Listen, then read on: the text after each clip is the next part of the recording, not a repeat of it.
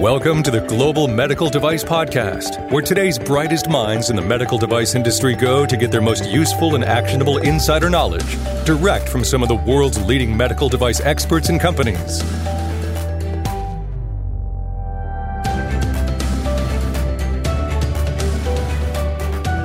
You know, we've talked in previous episodes on the Global Medical Device Podcast about artificial intelligence, AI, machine learning. We talked about software as a med device. We talked about regulatory related items on those topics. But you know, we never have talked about the intellectual property or the IP side of things on AI and software as a med device. And, you know, we're going to change that. So starting with this episode.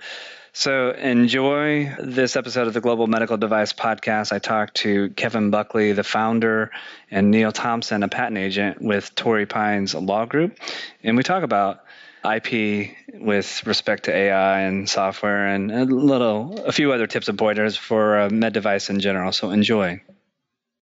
Hello and welcome to the Global Medical Device Podcast. This is your host and founder at Greenlight Guru, John Spear. And one of the things that is kind of a hot topic in, everywhere these days, it seems, is AI, artificial intelligence, machine learning.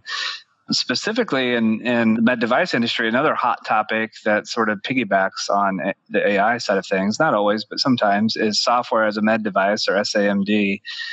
There's lots of twists and turns and nuances, certainly from a regulatory perspective. And if you've been a listener of the Global Medical Device Podcast in the past, then you probably have heard, you know, some of the regulatory related conversations that we've had on these topics. But I thought we would take a little bit of a twist today. And I don't think we've done anything on IP or intellectual property ever on a Global Medical Device Podcast. And we certainly haven't done AI on or IP related to AI and software as a med device. So I thought this would be a great topic to dive into. So joining me today are two gentlemen who are from the Torrey Pines Law Group. Kevin Buckley, he's the founder, and Neil Thompson is a patent agent. So Kevin, Neil, welcome to the Global Medical Device Podcast. Thanks, John. Thank you. Absolutely. And typically how, you know, when we get into these episodes, kind of a first place to start is, you maybe give people a kind of a high level overview of who Torrey Pines Law Group is and maybe some of your areas of specialty. And then we'll dive into this topic of IP with software as a med device and AI. Right. Well, the history of Torrey Pines is mostly focusing on healthcare, life sciences, which includes medical devices. So the firm has represented medical device clients for 7 years. And in that 7 years, we've formed a really nice specialty which focuses on artificial intelligence as it's applied to medical devices. So we represent a lot of clients that are working on software implementation of medical devices, pure software, as well as medical devices, hard medical devices combined with software, a lot of SaaS clients. And we are really moving in a direction toward machine learning, deep learning, and a lot of different nuances related to this type of software. I mean, I know in Greenlight's world, Greenlight is a SaaS platform, obviously, that works with medical device companies. And it's tricky from an IP perspective, right? I'm probably oversimplifying this and maybe misstating this, but it seems like from a patent perspective, it's easier to kind of wrap your head around something that is more of a tangible good. And it seems to be a little bit more tricky to protect your software from an intellectual property perspective. Is that something that, I don't know if you would agree or disagree with that, or have some other thoughts or ideas that may counter what I'm suggesting? Yeah, I think, really the answer to your question is, it is tricky, but if you look at the problem to be solved, and that usually is first determining whether you want to protect your technology as a trade secret. Do you want to protect it under copyright and just the code? Do you want to patent it?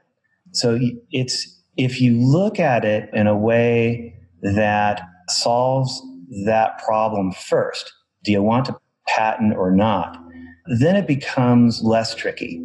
If you, for example, if you wanted to patent a technology, there are a lot of things that you need to determine first. And the first step usually is doing a patent search. This is pretty good advice for anybody for a couple reasons. If you do a patent search, and we use professional third-party vendors all the time to do these kinds of searches, if you're finding that your competitors are out there and they have claimed some invention that you might be infringing upon or you could work around, that's just good information to have. It doesn't matter if you're trying to patent anything or not. Doing these types of searches are really informative. It makes a lot of sense. I mean, I'll just chime in there because see if I can connect some dots that you're proposing. So I guess one way to think about this is if I'm trying to figure out, do I patent this? Do I protect this as a trade secret? What have you? Mm-hmm. Regardless of the situation, it's good to know sort of the prior art, if you will, that's out there. So that I can say, what are other people thinking about this? You know, it's good from a competitive landscape. Am I connecting the right dots? You are. Yeah. Competitive intelligence is one of the key areas in which we focus. And you can imagine that if you are thinking about licensing this technology, if you're thinking about getting acquired as a company, if you're thinking about getting an investment to enhance your R&D, this kind of question will pop up in due diligence. If somebody's looking at working with you, you really need to know where you stand with respect to your competition. If there is a freedom to operate problem, in other words, if somebody has a claimed invention which you might be stepping on and you might not know it, well, that's going to be a problem if, for example, an investor finds it before you do. Another situation is if you are looking at these technologies for potential patenting and you find a blocker, you want to know how to work around it. And this is something that Neil and I do all the time. We look at these professional searches. We see if there are any blockers. We see if there's any white space between two claimed inventions where our clients might have some wiggle room to claim their invention.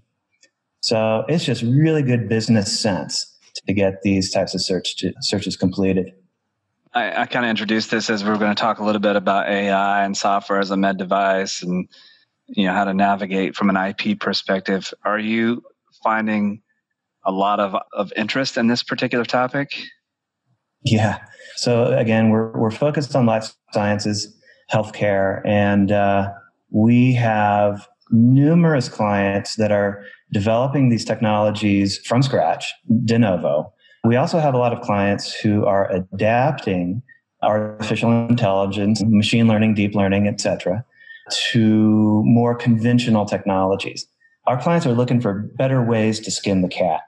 And a lot of times that is done with machine learning, with deep learning. And what we're finding now, especially with coronavirus out there, a lot of our clients are trying to come up with new ways to, number one, help people with the disease, but utilizing technologies which are novel and non-obvious. And it is such a hot area right now, John. Neil and I have been working 7 days a week for the past 13, 14 Oh my years. goodness. Yeah, it's been crazy. Wow. I realize that I'm asking probably a proprietary question here, but any, I guess, stories that you can share that the listening audience might be able to relate to? Well, that's interesting because, I can imagine that your audience is representative of so many different technologies. But if we're going to talk about, a little bit about software, a little bit about the AI, I think that, again, first question is, do you want to patent it or not? Or do you want to keep it a trade secret? A lot of that would be determined based on the search. If somebody's competing with you and they are blocking you somehow and you can work around that, well, then maybe you want to keep your technology a trade secret. So that's just kind of general good advice. Yeah, there are a couple other things though, John. I mean, when you're getting into, a deep dive into how to really flesh out your technology so that it can be patented, for example. There are just a lot of different things that need to be considered, and they all relate to the law, the patent laws, and these are all international laws, by the way. So Neil and I are handling these things not only in the US, but Europe, Canada, Mexico, Brazil, et cetera, all over the world. So there's just a lot of advice that we can give. I don't know how long we have, John. Well, why don't we maybe start into the practical tips and pointers, and maybe here's a good place to start. So, what advice would you give engineers and researchers and inventors and scientists, et cetera? What advice would you give them when deciding to seek patent protection on a technology? You want to tackle this, Neil?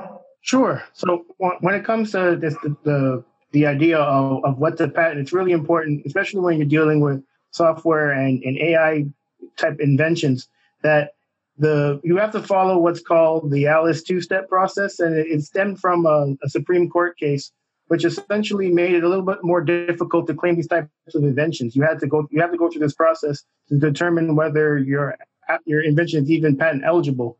And so, for instance, if you have an invention that's claiming a law of nature, a natural phenomenon, or an abstract idea, and if that's the case, then essentially the invention that you have has to have significantly more than just those three things to be considered patent eligible. And that's where a lot of people get tripped up on, the definition of what significantly more means. In Europe, they've done a bit of a better job at defining this than in the U.S. in that they deem the answer to this to be a technical answer, solution to a technical problem.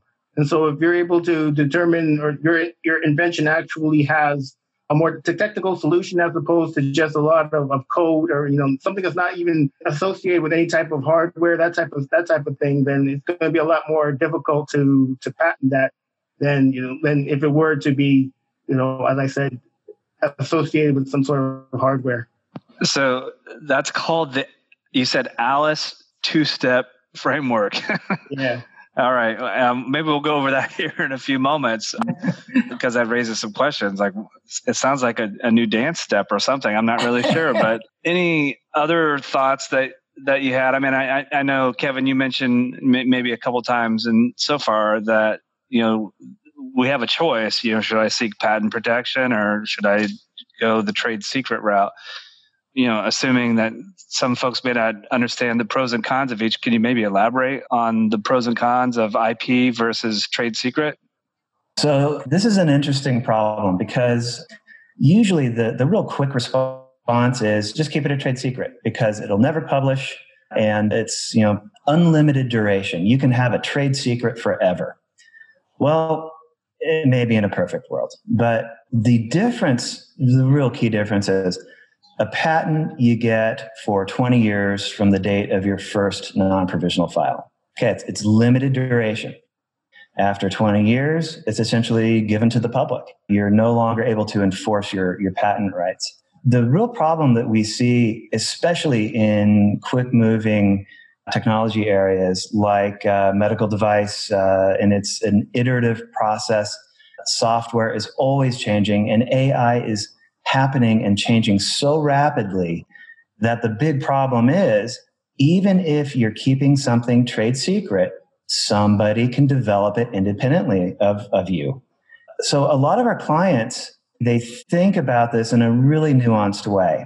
If they've got something, software, for example, that provides an output, and it's a unique output, a certain type of score, or some type of visualization on a picture, or something that you can detect as its output from an algorithm, for example.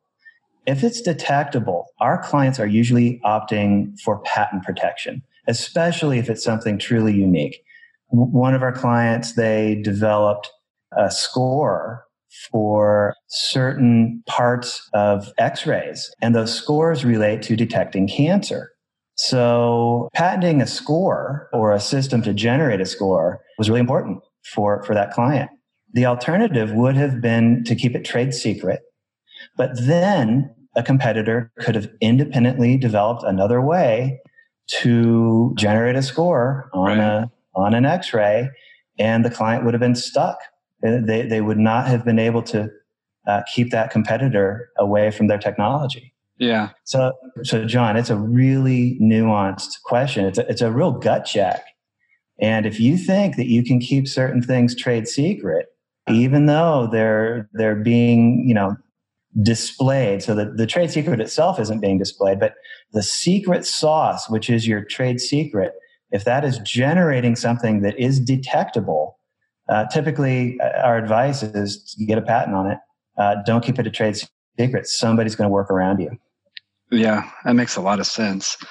Any other tips or pointers that you can think of that engineers, inventors, researchers, et cetera, should be doing to, I guess, prepare their case, if you will, for patentability?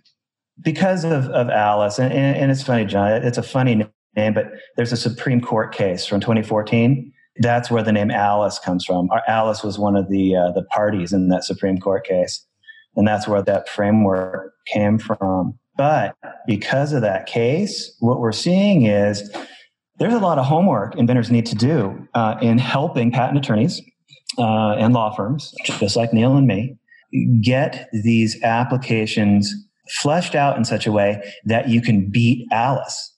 So to overcome Alice rejections, what we're seeing is when our clients can describe a number of working examples, some of them can be things that you've already done in the lab or at the bench, but others can be what we call prophetic. If you can describe a way that your medical device, your software, anything AI enabled can work, and alternative embodiments to things working, that's how you're going to do two things. You're going to enable your invention. That's one of the things that is required. And as well, to keep your patent in force after it issues, you can expect challenges. And one of the challenges that's commonly used is you're not enabled. So by putting these working examples in, even if you're making it up, it just needs to teach one of skill in the art how to make and use the invention without undue experimentation. So in other words, flesh it out with working examples. So Neil and I are getting a lot of really good input from our inventors before we even start drafting the application. And that really helps us get these things, number one, drafted, but number two, issued. And then the second thing really with especially software, if you're going to be claiming not only a system, so if it's SaaS, if it's something on a server, if it's cloud-based, what have you, there's probably a method of using your medical device, using your software that you're going to be claiming. So a lot of the homework which our inventors do, again, before we even start drafting the application, is getting flowcharts ready. So a flowchart, images on how the process is utilized, how the system is utilized, the type of input, the type of output, the different routines, subroutines. It's really easy to describe things pretty generically in flowcharts so that when you claim your invention, you're getting some additional breadth there, which you might not necessarily get if you're not providing the flowcharts, not providing the drawings and other images of how the software works. So those are two really good steps for any patent attorney to take medical device software, especially to take it and draft a really killer patent application. Yeah, I like that a lot. And, in my world, those steps are part and parcel with just good development practices anyway, right. So, this does seem to be, I guess, in a good way, overlapping or dovetailing very nicely with what a medical device company is expected to be doing on the regular anyway to support their claims from a regulatory perspective. And I want to talk about that in a moment too, because I know your firm does a little bit of work in that space too. So I just want to remind folks, I'm talking to Kevin Buckley and Neil Thompson. Kevin and Neil are with the Torrey Pines Law Group. You can find out a whole bunch more about their firm and their service areas by visiting torreypineslaw.com, and it's TORREYPINES PINESLAW.com, all one word, no hyphens, no spaces, none of that. So, and again, you're listening to the Global Medical Device Podcast, hosted by Greenlight Guru. As you probably know, and if you don't, I would encourage you to check out what we do at Greenlight Guru. Greenlight Guru is a SaaS platform. We are the only medical device quality management system on the market today. We were designed specifically and exclusively for the medical device industry, and the platform's actually been designed by actual medical device professionals who have our fingers on the pulse of what's happening in the EU and FDA and so on and so forth. So check it out. Go to www.greenlight.guru to learn more, and if you're interested, reach out to us, and we'd be happy to connect with you and share more about how we might be able to help you with your quality system and your go-to-market strategies and things of that nature as well. All right, so getting back into Neil and Kevin, let's talk a little bit more about AI-enabled inventions. And I think this is a true statement, but pretty much when we're talking about AI, we are probably talking about software. I know it's a hot topic. Every time it seems like you're reading something in the news or, every commercial these days, like I think my water bottle that I bought the other day has AI enabled in some way, shape, or form. So it is a buzz-worthy topic. And there are some really cool things that software companies are doing to enable AI. You mentioned the X-ray imaging and being able to take that and develop some sort of score for cancer detection. So that's really cool, right? But what are some other tips that you might provide to those listening for what they should be doing for their invention that has AI? Yeah. So, and it is, it's all software. There, of course, I keep on saying the word nuance, John, but it's true. There are so many nuances to AI and actually getting a device, an existing device or a brand new device, working with machine learning, deep learning, the algorithms, all of the neural networks, etc.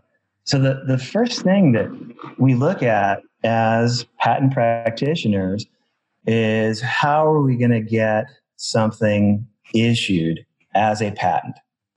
And we mentioned Alice. The real kind of big picture idea with describing and claiming these types of technologies for patent purposes is to think of it as a system. And when you're thinking of AI implementation of devices as a system, you're not talking about something super abstract. You're not talking about just a mathematical formula. What you're doing is putting some really good physical parameters on what AI is doing in conjunction with the device or even separately from the device and or within a system. I guess that's another way to say it. So when you're describing the invention, I guess the recommendation would be, do it as a system, not as an AI software routine. AI software routines it's looking a bit too much like exclusive software. And your audience probably has heard that getting software patents is more challenging now than it probably ever has been. They're still allowable. People are still getting issued patents, but it's harder now. When you couch the entire invention as a system, you're just going to get a lot more traction. You're going to get a broader claim as well. AI, you can imagine, it's based on training models, and models require a lot of data. So machine learning, that requires a lot of data, which has been marked up by human beings. So, for example, if you're looking at a bunch of images on Google, and you're trying to determine, which one is a cat. And believe me, this is not as hypothetical an example as you think it is. These are the subjects of contests. How accurately can someone look in a random sample of images on Google, and how accurately can you find a cat? That's a really tough problem. So you can imagine the data sets. You have to train a model to recognize a cat in this hypothetical. So that could require millions of images of cats in all shapes and forms, in all positions, all colors, in all states of what cats do. So that is a huge challenge right there. Machine learning, if you have humans marking up those data sets, that's one thing. Deep learning, on the other hand, requires huge amounts of data because a human isn't marking up the data. It's a computer learning on its own and telling the user what a cat is. So all of that, it's a long way of saying that data is going to be very important to every medical device company which is implementing AI, whether it's, again, an old technology which is newly implementing AI, or it's some new AI technology itself. That's going to be a huge thing for any of your audience members to look at. And that is going to be very important for we patent professionals to really understand. The next thing is, once you've got all the data, set out and you're adequately able to describe it to people like Neil and me, there are a lot of algorithms out there. I mean, you can't count them on, 5 hands. The algorithms are being developed so rapidly right now and improved so rapidly that I think a lot of the members of your audience they'd really get a lot of value out of looking at what those algorithms are, what the neural nets are out there, how they're implemented, how they could be combined to more effectively operate with the existing software or hard device. There are a lot of ways to optimize software, optimize devices using artificial intelligence. That is what is patentable. It's the optimization of how the system works. It's the optimization of the output, what a user sees, how a user can interpret that optimized output. That is all going to be critical, not only for your audience members to implement AI into a device, but also to get a patent. Yeah, a lot of great stuff there. I was looking at the Torrey Pines Law Group website, and I know you do a lot of work in the IP space, but I also see that looks like you do a lot of work in the regulatory space. Yeah. And you mentioned de novo earlier too, and this conversation has kind of got the gears turning. I think the challenge sometimes, or the perception anyway, is like IP, and it's almost like IP and regulatory pathways. They're almost can be diametrically opposing of one another. And I guess let me elaborate a little bit further. So a lot of people seem to gravitate toward, like in the US, the FDA 510K pathway because it's the most clear pathway and the most predictable, et cetera, et cetera. However, more or less a 510K is more or less saying, hey, I got a Me Too product because I'm comparing my thing to something that's already been cleared. Like from an IP perspective, that seems to be a challenge. Can you speak a little bit to some of your experiences with that? Yeah. And we have this conversation. Neil and I have this conversation at least once a day with our clients. And so the predicate device it's a challenge. First of all, you have to find a predicate to show some kind of an improvement. And that is a very patenty word, improvement, because improvements are patentable. But here's the challenge, and this is why we work so closely with our clients in the med device space. Let's say you choose a predicate which has a pending patent claiming the predicate. So the question is, are you infringing that patent on the predicate device to go 510K? Let's just say that if you are cleared through 510K, the moment that you hit the market with your device, whether it be a hard device, software, what have you, are you infringing somebody's patent? Well, my recommendation would be take a close look. Here's where patent searching comes in, by the way. Take a close look at your competitors. See if they have any patents pending or even patent applications submitted, and maybe they'll get a patent on that device that they're applying for in the future. Really important that Neil and I work very closely with our clients in figuring out the kind of the dance that we do, looking at not only the regulatory pathway, but the IP pathway as well. So you can imagine working with our clients. Let's just say that, everybody wants to avoid PMA. It's expensive and it's uncertain. But if they want to go 510K, the one good way to look at that is, okay, you are Me Too, you are an improvement, but maybe our improvement is a workaround to what other competitors are doing. So it's different enough so that you potentially avoid the IP problems.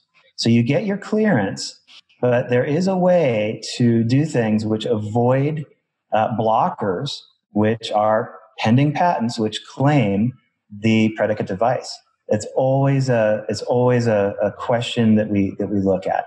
The second thing that we do is, okay, well, if you can work around that, you can claim something potentially in your own patent application, which avoids your competitor. That is something that we try to patent. It's what I mentioned before is the white space between patent claims and in this kind of patent landscaping that we do. So you can also imagine that things change, John, as you know. So as you're developing a device, you're going 510K for sure, you will almost certainly, somewhere along the process of developing that device, there are going to be changes. Oh, so yeah. So let's just say, even if you patent version 1.0, version 2.0 is probably something that you didn't include in the patent application itself. So the question is, how do you keep your IP strategy going in the right direction through version 1.0, 2.0, 3.0, et cetera, while you're getting regulatory approval? So that is something that we work very closely with our inventors in this space, so that if they do choose the patent route, we are always refreshing things based on the changes that are inevitably going to happen, not only in the clearance process, but in the technology development process. Yeah, that's really good insights, because I know this is always something that folks challenge. And I know some things, I've got a couple of folks that I've talked to quite a bit about this in the past that are more regulatory oriented, but some of the recent, and when I'm saying recent, I'm talking within the past 5 years or so, updates with FDA, the de novo path is becoming more and more attractive to companies. I'm guessing, and that allows me to claim more novelty than if I'm going to go that 510K path. Yeah. Well, the company I mentioned earlier, I was fortunate to be on a team which got 510K de novo clearance for that cancer detection system. And I believe it was the first device cleared at least for breast cancer detection in mammograms. And I think it went further. I can't remember the label. Yeah, I think a lot more people are using that. Like you said, John, it allows more wiggle room, more space to get a cleared product and again, potentially keep your competition at bay using that de novo process. But again, going back to the IP part of it, when you're going de novo, there is usually something that is protectable by way of patent, by way of trade secret protection. We haven't talked about know-how yet, but there are any number of ways to think about how to work with patent counsel on protecting something that is going through that de novo process. Absolutely. So I guess as we're wrapping up today, Neil, Kevin, any final thoughts that you think are important to share with the listening audience? What do you think, Neil? Yeah, well, it was mentioned earlier on, but it really is important for inventors to take into account the path going forward when it comes to patenting software and AI affiliated innovations. Just making sure that there's as I mentioned earlier, that there's a technical solution to the technical problem, and specifically when dealing with AI inventions, that you're obviously dealing with an input and making sure that the training of the input is mentioned in the specification or mentioned in the patent application, what exactly that training is.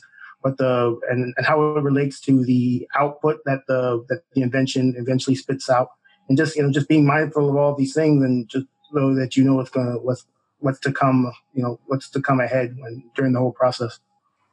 And John, I just gotta, I kind of gotta reiterate what I was talking about before with respect to due diligence. I think the most salient point we can provide your audience is don't get caught with your pants down.